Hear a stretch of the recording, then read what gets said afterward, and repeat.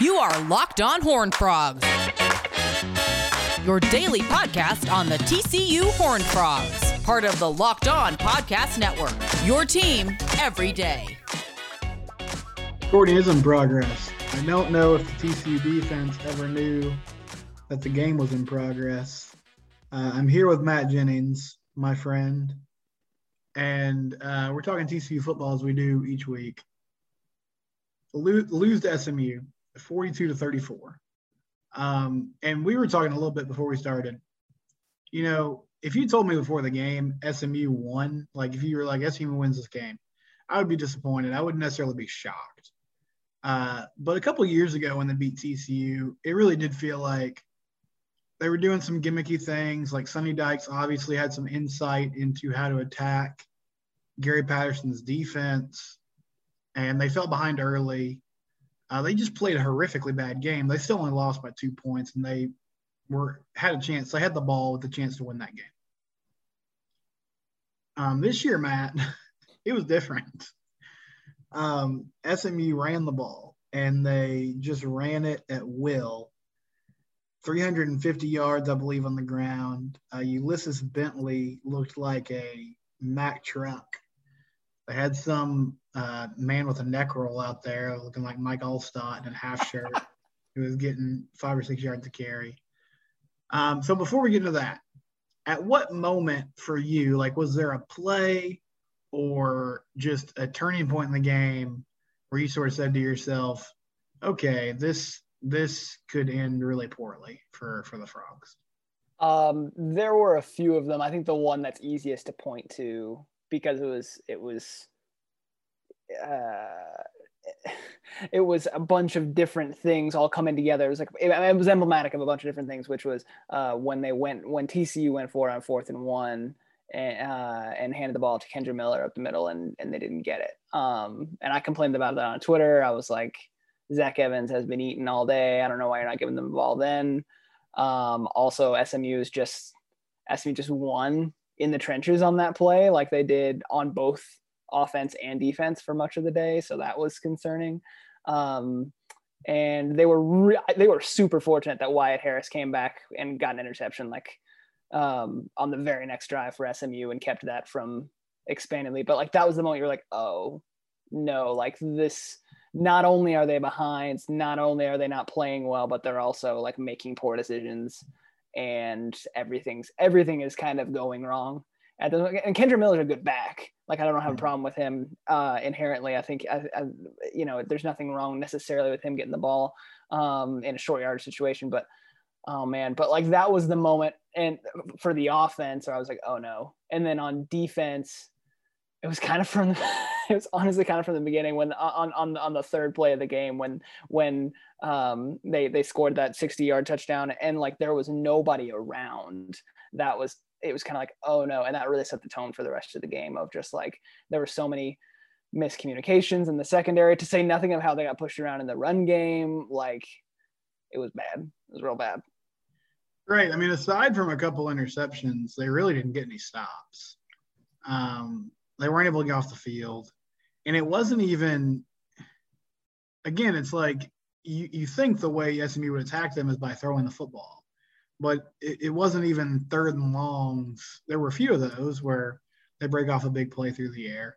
It was mostly just running the football downhill. So defensive line-wise, where do you see them going now?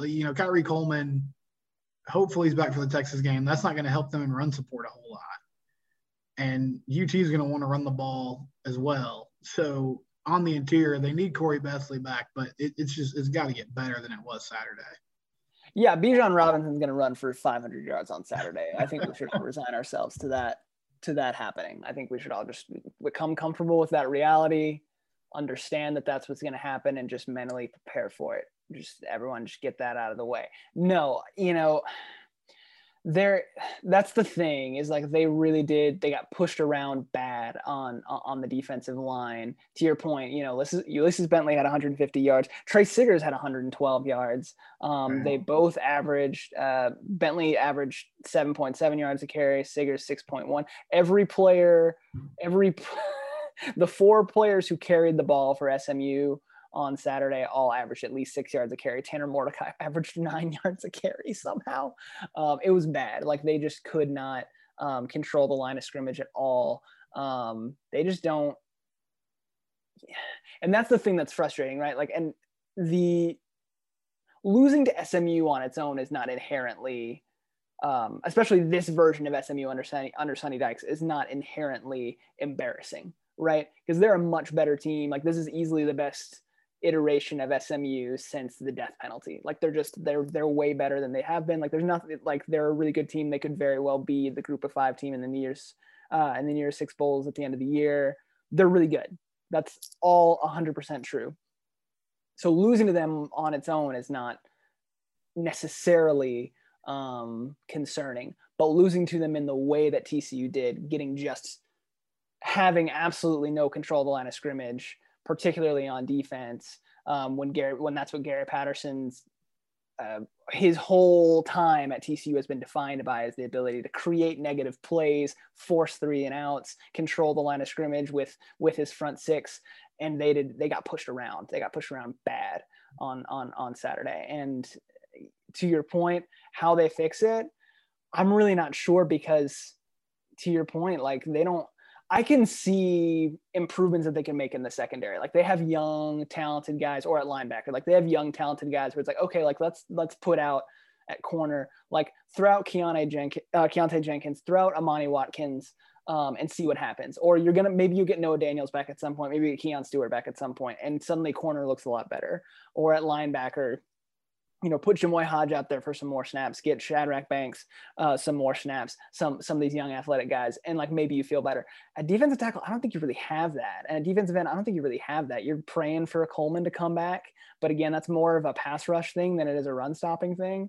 And like, maybe you try and get Patrick Jenkins out there some more. I feel like I saw some nice things from him a couple times last year, but like, otherwise, like, yeah, they're just getting they I don't know what the answer is in terms of being able to consume blockers up front and control the line of scrimmage. And if that's the case, then yeah, they're going to run into Texas. They're going to run into Kansas State and Baylor, and they're going to get run out of the building. It's going to be ugly. Well, and you tweeted this yesterday. You said, "Is this the worst defense since 2015?" And that unit was really banged up too. But I don't really remember ever a team getting shoved around like that. Not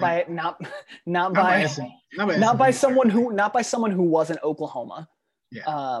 Or Baylor during the height of the Art Briles time. You know what I mean? Yeah. Like, this was different. And I was texting some friends yesterday, and I feel, I was like, it's a bold strategy by Gary Patterson to have only one good player at each level of his defense right now, which is kind of what he has. They've got Hodges Tomlinson in the secondary at corner. You got D Winters at linebacker. And you've got Kyrie Coleman at defensive end, who's not out there. So actually you only have 2. And there's not a solution for that. And what's funny is that, we keep talking about like they're recruiting at a higher level than they really ever have been, certainly over the last few years. And it is not turning into, at least right now, it's not turning into results. And so I'm not totally sure what the answer is. I saw some people throwing out I remember when TCU had 2- and 3-star athletes and they were playing hard and stuff and blah, blah. Like, okay, ignore the fact that, your best players this year and for the last 3 or 4 years have all been your blue chippers, whether that's Johnston and Zach Evans and Max Duggan and Jalen Rager and Trevon Merrick and like, I don't believe in that narrative, but I do think that they are, for whatever reason, I don't know if it's I don't know, they have not developed talent on defense the same to the degree that they need to over the last couple seasons. And then when you suddenly lose 2 NFL defensive backs in Ardarius Washington and Trevon Merrick, and suddenly you've got a bunch of miscommunications in the back end of the defense, and you lose Ross Blacklock a couple years ago, who covered up for a lot of problems, and suddenly you can't stop the run as well. Suddenly, he's been gone for 2 years now, but you understand my point. And so it's bad. They came into last week, I believe it was, ranked, I think, 26th in defensive SP plus, according to Bill Connolly. And after that one game against SMU, they dropped 15 spots to 41st, and it's gonna get worse unless something changes drastically. And that's the thing about the defense that's concerning, right? Like we haven't even talked about the offense yet, but all the stuff that happened with the offense yesterday is all stuff that we knew already. It's all stuff that we've seen before. Like, oh, Max Duggan has trouble with accuracy on the deep ball. What else is new? Oh, the play calling, especially in scoring territory, is questionable. What else is new? But in spite of all that, they still put up 35 points. They were still in position to win the game. I know Max Duggan's fumble that turned into a score sucked. I know, there were missed opportunities for sure, but they did well enough in spite of those things to win that game. The defense is far more concerning to me because for the last 4 years, Gary's been able to kind of been like, well, if the offense just got its act together, we could win some games. That's not the problem right now. The problem is the defense is bad. They just flat out are bad. Right. And there doesn't appear to be a way where you can just scheme that up. I mean, you can't account for guys getting shoved off the ball and not reestablishing the line of scrimmage. And yes, I saw the let's just get a bunch of lunch pail dudes again tweets yesterday. It's like, folks, I get it. But if that's what you want, the last few recruiting classes have been more in that vein, even though they still get some 4 or 5-star guys, but they've been smaller. But there's deeper issues than just having dudes with no heart. And I don't honestly think yesterday, I still believe SMU cares about that rivalry a lot more than TCU does. Just go look at their Twitter account after the game.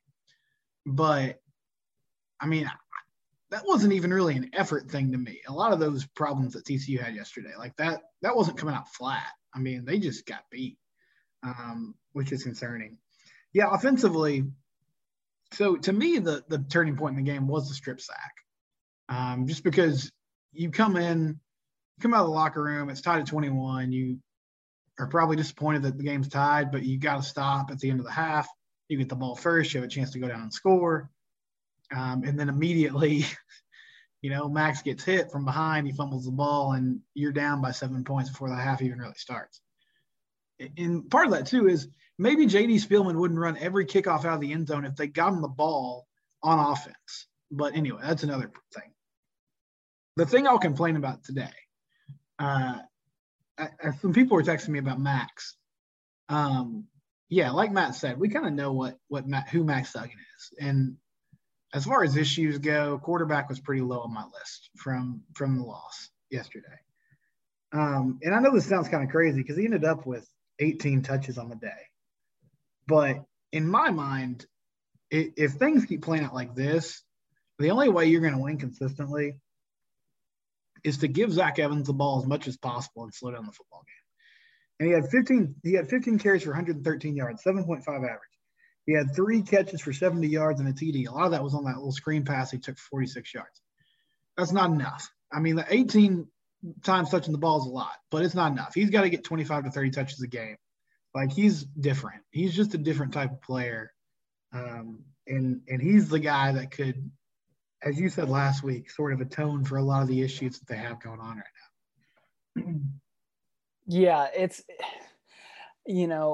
I wish, I 100% agree. They need to get him the ball more. They need to get him the ball in more inventive ways, to your point. They can give him the ball in the pass game a little bit. I would love to see TCU run a single wheel route with a running back, and with that running back being Zach Evans. That would be my dream come true. And the thing about that, it's not just get him the ball in space in a different way rather than him just running inside zone. That is spectacular, and I'd love for them to do that.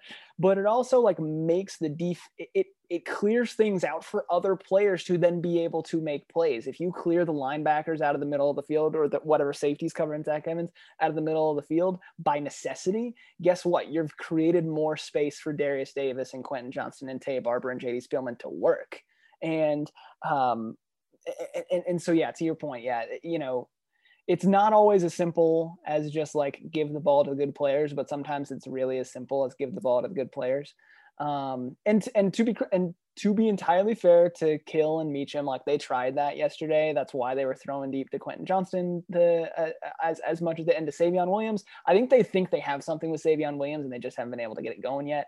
And so I think they like their talent, the position group, and they're trying to take advantage of them in the best way they can. And then we run into the issues with Duggan again, which is again that his downfield accuracy is just not great. Like even on his long throw to Tay Barber in the first half, Tay Barber had to like kind of slow up a little bit to get even when he was wide open, you know. And then there are other instances where he overthrows the guy, so like that's an issue. But despite all that, again, they were still kind of in position to, even with their miscues, even with their mistakes, to be in position to win the game at the end there. And so that's the thing that's, you know, frustrating and annoying. To your point, yeah, you know, get Zach Evans the ball on the ground specifically and limit the opposing team's possessions, which is funny because it feels like that's what Gary's been trying to do for like 4 years. Yeah. And it's like, man, maybe you should really lean into that now, especially now you've got the 5-star running back who's gonna be probably a first round pick at some point. And you know, lean into that, like really, really do it. And just run the option with him and Max all the time. And just see how far that gets you and keep your defense off the field. That does seem like it would be really smart. And then throw play action off of it. It's not, it shouldn't be that hard. But again, I complained about those things.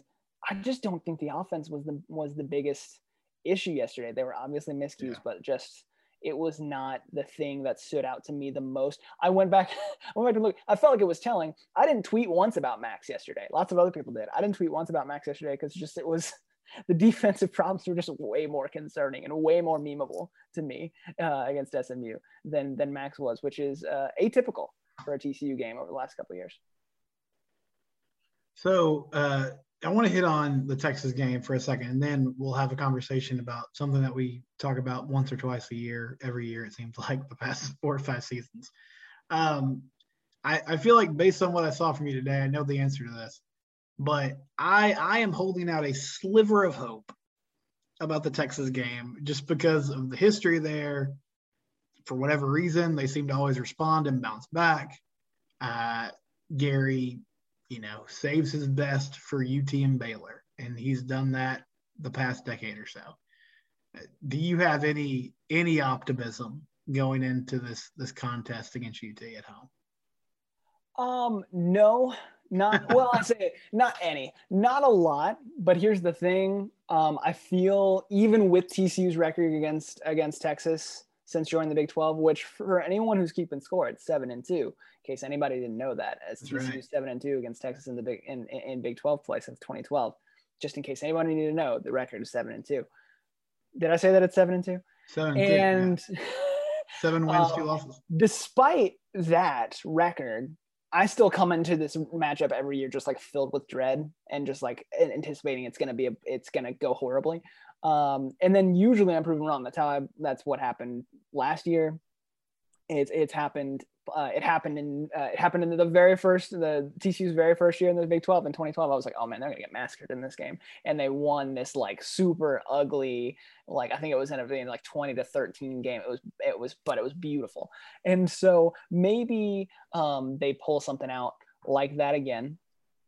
But with all that being said, I think what Texas does well, which is run the ball with Bijan Robinson, and it does not line up well with what we have seen so far from the TCU defense in terms of what they don't do well. I think the thing that does, I'm not sure Texas is going to be able to create as many explosive plays in the passing game as SMU did. So that could be the thing that is a wrinkle that I'm not really considering as much as I should be. And if that's the case, then maybe things turn it a different way, and it's at home.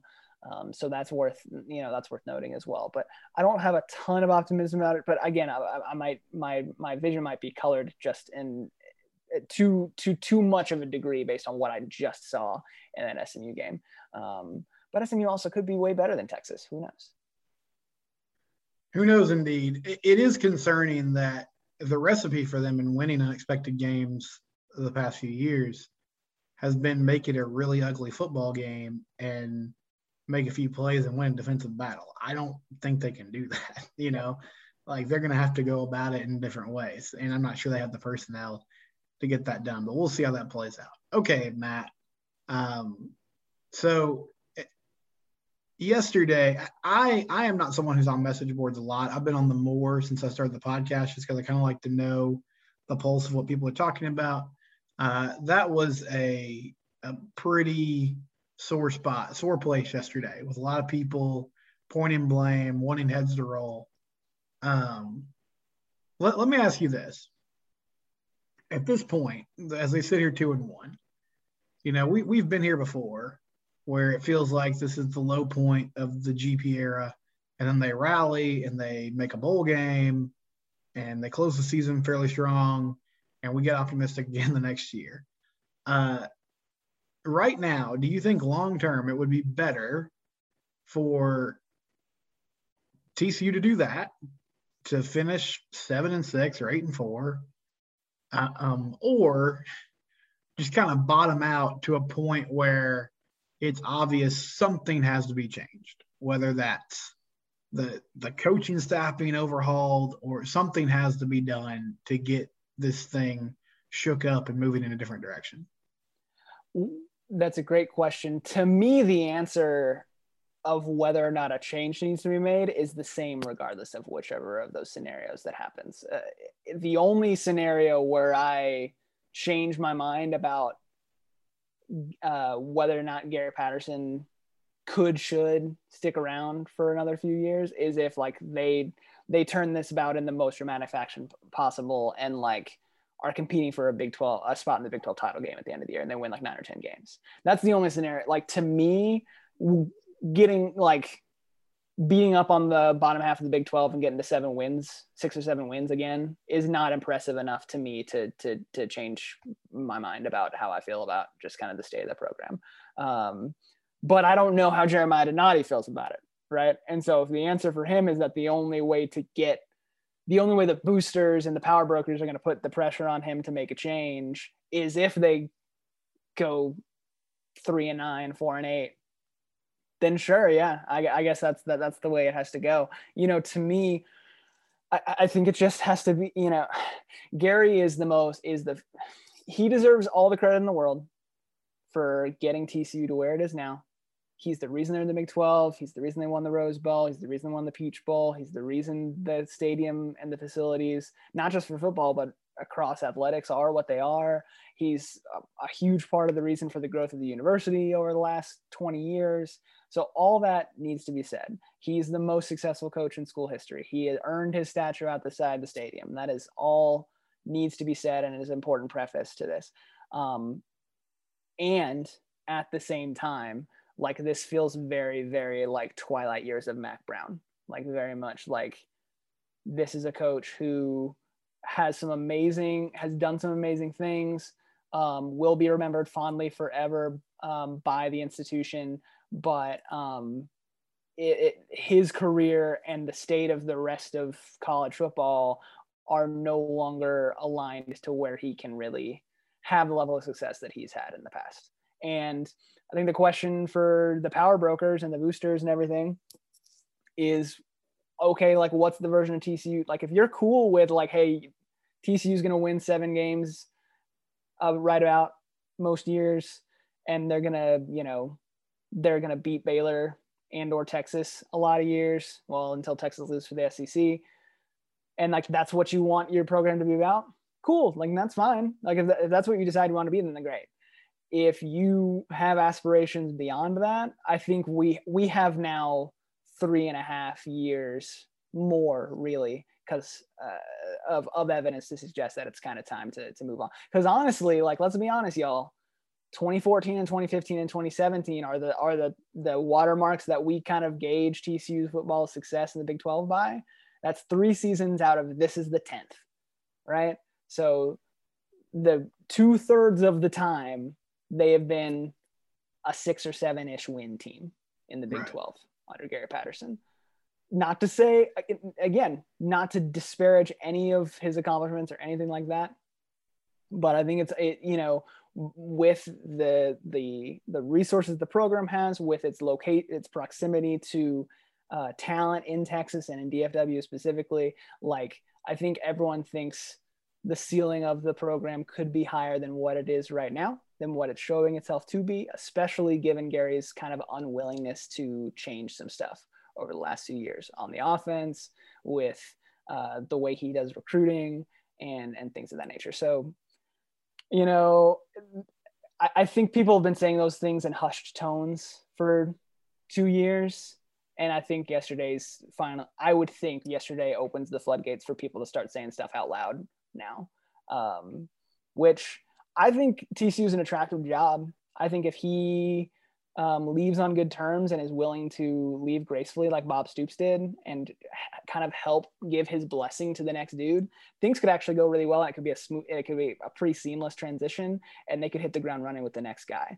Or he could continue his trend of looking like Mac Brown and kind of torpedo the coaching search and kind of put the program in the hole for a few years afterwards. It's Gary's choice. This is my scorching hot take. Take it. I think the last thing you said, well, not the last thing you said, even though I want to touch on that too. One of the last things you said is the most important to me, which is TCU's got to decide who they are or what they want to be. If you want to be a team that wins 6 or 7 games and upsets somebody every year, that's fine. There's a lot of teams in college football that's what they do. And you can continue on this path.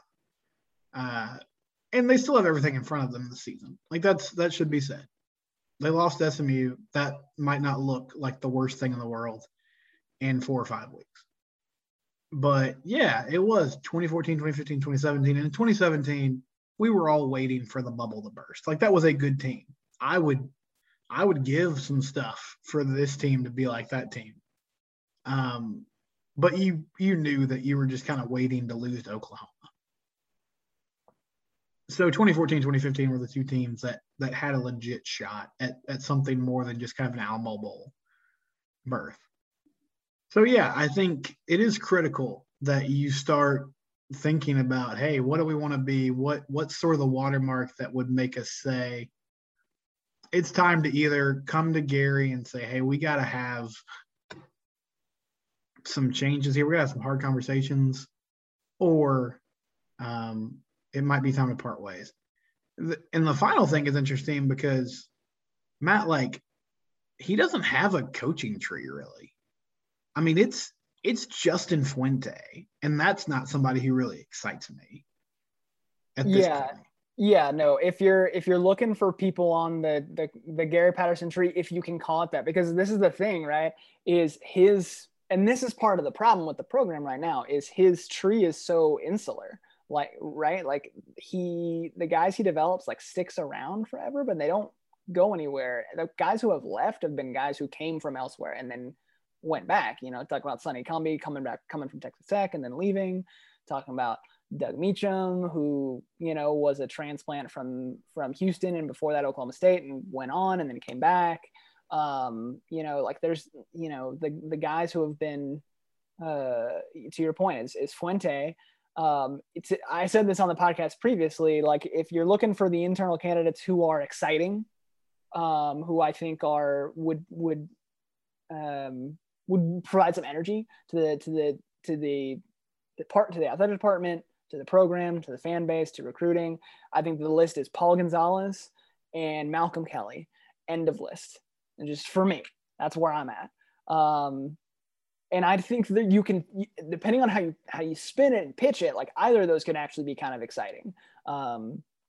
Or, yes, to your point, you go somewhere else. You know, and you know, this isn't what this podcast is about. We don't need to go through what the list looks like right now. But yeah, so to your point, it's not, there's not an easy baton handoff, or an obvious one. And part of that's Gary's fault, because Gary hasn't put any of these guys in front of the media. No one knows anything about what these guys really do, what their personality is like, what their actual contribution to the program really is, because he puts all of them behind a firewall and he refuses to let anyone talk unless you're Sonny Cumbie in 2019 and Gary didn't like the way you called the game against SMU, and so he throws you under the bus and says, hey Sonny, go explain why we lost to the Mustangs. Doesn't have anything to do with the fact that my defense didn't come through and didn't anticipate Sonny Dykes, who was on our staff previously, running a bunch of trick plays because he was on my staff and he realized that I was bad at preparing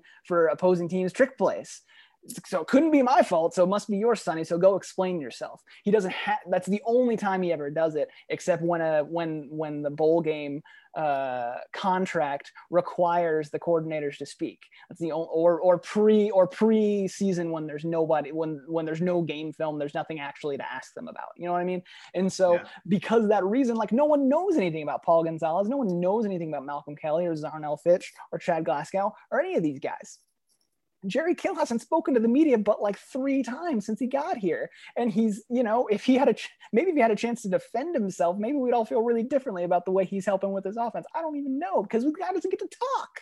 So, all that to reinforce your point of, you don't know who the guy to hand the keys to is. You don't know who that is. You don't know what the transition plan looks like, because Gary hasn't done anything to illuminate to anybody or make it seem like he's at all in. He always does the whole like, oh, I'm not going to do this for more than 5 more years. And he's been saying that for 8 years, right? And he's done nothing to kind of illuminate the path for what is next for the program, because I feel like he felt like he could get it turned around and he didn't want to, think about a plan to transition, or if he has thought about it, hasn't told anybody, which is very Gary. But he didn't want to do anything in that regard until he got the program to where he wanted it to be again. And guess what? That's not happening right now. So that's the issue you find yourself in if you're TCU.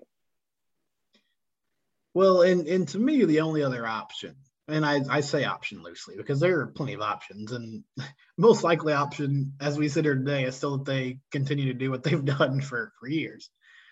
But the only other option is let's have a real search for an offensive coordinator, not Doug Meacham, coming back with Alishawn, not Jerry Kill, who I hope is okay after getting hit by apparently a TCU player in a scuffle.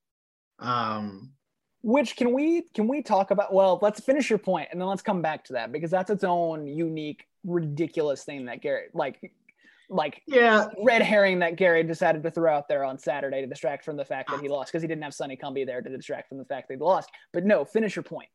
Sure. And I don't want to spend a lot of time on it. He does have a tendency to, somebody did something. Every time they lose an embarrassing game, somebody did something. It's kind of like my 5-year-old has a tendency to, when we punish him, we'll be like, hey man, you can't ride your bike the rest of the day because you didn't listen to your mom. Well, I'm never going to ride my bike again. And my toe hurts. And it's like, okay. Told you. Sorry. You self-punish yourself, and I'm sorry about your toe. I don't know how those things are related, but yes, he does have a habit of somebody always did something when these things happen. It's as reliable as him saying the guy's got to grow up every time they lose to someone they shouldn't. What was I even talking about? I don't know. Oh yeah, offensive coordinator. You got to go get a real deal offensive coordinator. And I think also it's time to have a conversation about, you might need a DC too. Because when Coach Bumpus was here, I get it was a different era, but I think that helped. Like, I think having someone to sort of bounce ideas off of and get play calls in allowed him to be more big picture and sort of over every aspect of the team. But yeah, that's where I'm at. I mean, they still have a chance to go right the ship this year. But on September 26th, I don't know how, because they just got shoved around by SMU. So, yeah, I don't know. So we're going to do this every week. We're just going to do this conversation every week. Well, until and that's the thing is This is, just a bright, chipper Locked On Horned Frogs podcast. Everyone make sure to like and subscribe, leave a 5-star review. But to start off your week. But no, you're like, if a couple things go differently on Saturday, like we're obviously talking about this game very differently, but that doesn't change the fact, to your point, that they lost the battle up front. They couldn't make tackles. They blew coverages over and over and over again. And so, and they don't have obvious answers talent-wise, personnel-wise, to cover for a bunch of those issues. So on defense, at least, the issues are, there's too many. You can't attack one thing. It is all of the things, right? It's not one thing. It is all of the things. At least on offense, you can be like, well, I know that they're talented, right? And I know that when they do call, sequences of plays and situational play calls that make sense, I've seen them have success and I've seen them do good things this year already. So I may not love the play calling and scoring territory in the red zone. I may not love the, Max Duggan's downfield accuracy. I may not love the offensive line in pass blocking or honestly run blocking a lot. But I know that they can make something happen. We are 3 games in, and I am less concerned about the offense than I am about the defense, which is just not where I thought I was going to be in the year of our Lord 2021, talking about TCU football. But here we are. And yeah, to your point, I don't know what the quick fixes are. Now, to your point, maybe we come back next Sunday night when we record this, and they've just beat Texas 35-10, and we'll be singing Gary's praises. We're talking about 4 more years of Gary. But as of right now, that doesn't seem like the most likely outcome. I will be happy to say I was so wrong next Sunday if that ends up being the case.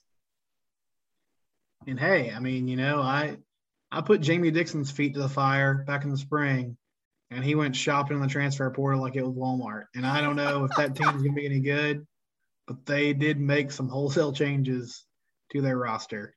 Well, go ahead. Yeah. Let's talk about, because Jamie Dixon's related to this. Let's talk about this for just 1 second. I think the whole complexion of this conversation is very, very different if Chris Del Conte is still the AD. Right? Everything about this conversation is different, right? Because Jeremiah Donati got brought in, I know we're over time, but we're going too long, but he got brought in to kind of maintain status quo from Del Conte. He was an internal hire, Del Conte assistant, it just made sense, kind of keep continuity. And well, then what happens? Well, then he gets put in a position where Dixon's shopping around, looking at the UCLA job. Then later on, you lose Schloss to Texas A&M, and so suddenly these things that Donati's just not equipped, or certainly was not expecting to have to handle this soon, have to handle the Schloss situation, the Dixon situation, now the Patterson situation. These are all things that I do not think he expected to deal with this soon. And if Del Conte was here, Del Conte's got way more cachet, had way more kind of weight to throw around to be to tell Gary, lay down the law with him about, hey, here's the way things are going to go. Or he could be much more publicly critical of Gary if he wanted to, or start making those moves for a transition plan. And Donati just does not have, in my eyes, does not have that cachet, does not have that weight to throw around with the power brokers at the university and among the boosters, where he could do those same things and handle that same situation. He's not equipped. To me, it doesn't seem like he's equipped for it. And that's not that's not an indictment of him. It's, because Del Conte is the guy who helped get them to the Big 12. Del Conte is the guy who helped fundraise for all the facilities. Del Conte is the guy who made the hire for Jamie Dixon. He was a phenomenal AD, and that's the reason why Texas went and got him. And so he was a guy who I think was, just because of his history at the school and the relationships that he had and his track record of all the things that he had done for the program, would have been able to navigate this scenario with Gary, and would have been able to exert his will a little bit more. And I feel like Donati has, at least to this point, has been at the mercy of Gary to this point. And he's kind of at the mercy of when the boosters finally decide they want to make a change. I would think that would happen this year, but I'm not totally sure. All right, everybody, enjoy your Monday. We both fully expect to get some DMs about 9 o'clock on Monday night. If you know, you know. We'll be back next Monday. Win or lose, we're here talking on Locked On Horned Frogs. I'll be back on Tuesday. We'll start breaking down this Texas game. This has been Locked On Horned Frogs, part of the Locked On Podcast Network, your team every day.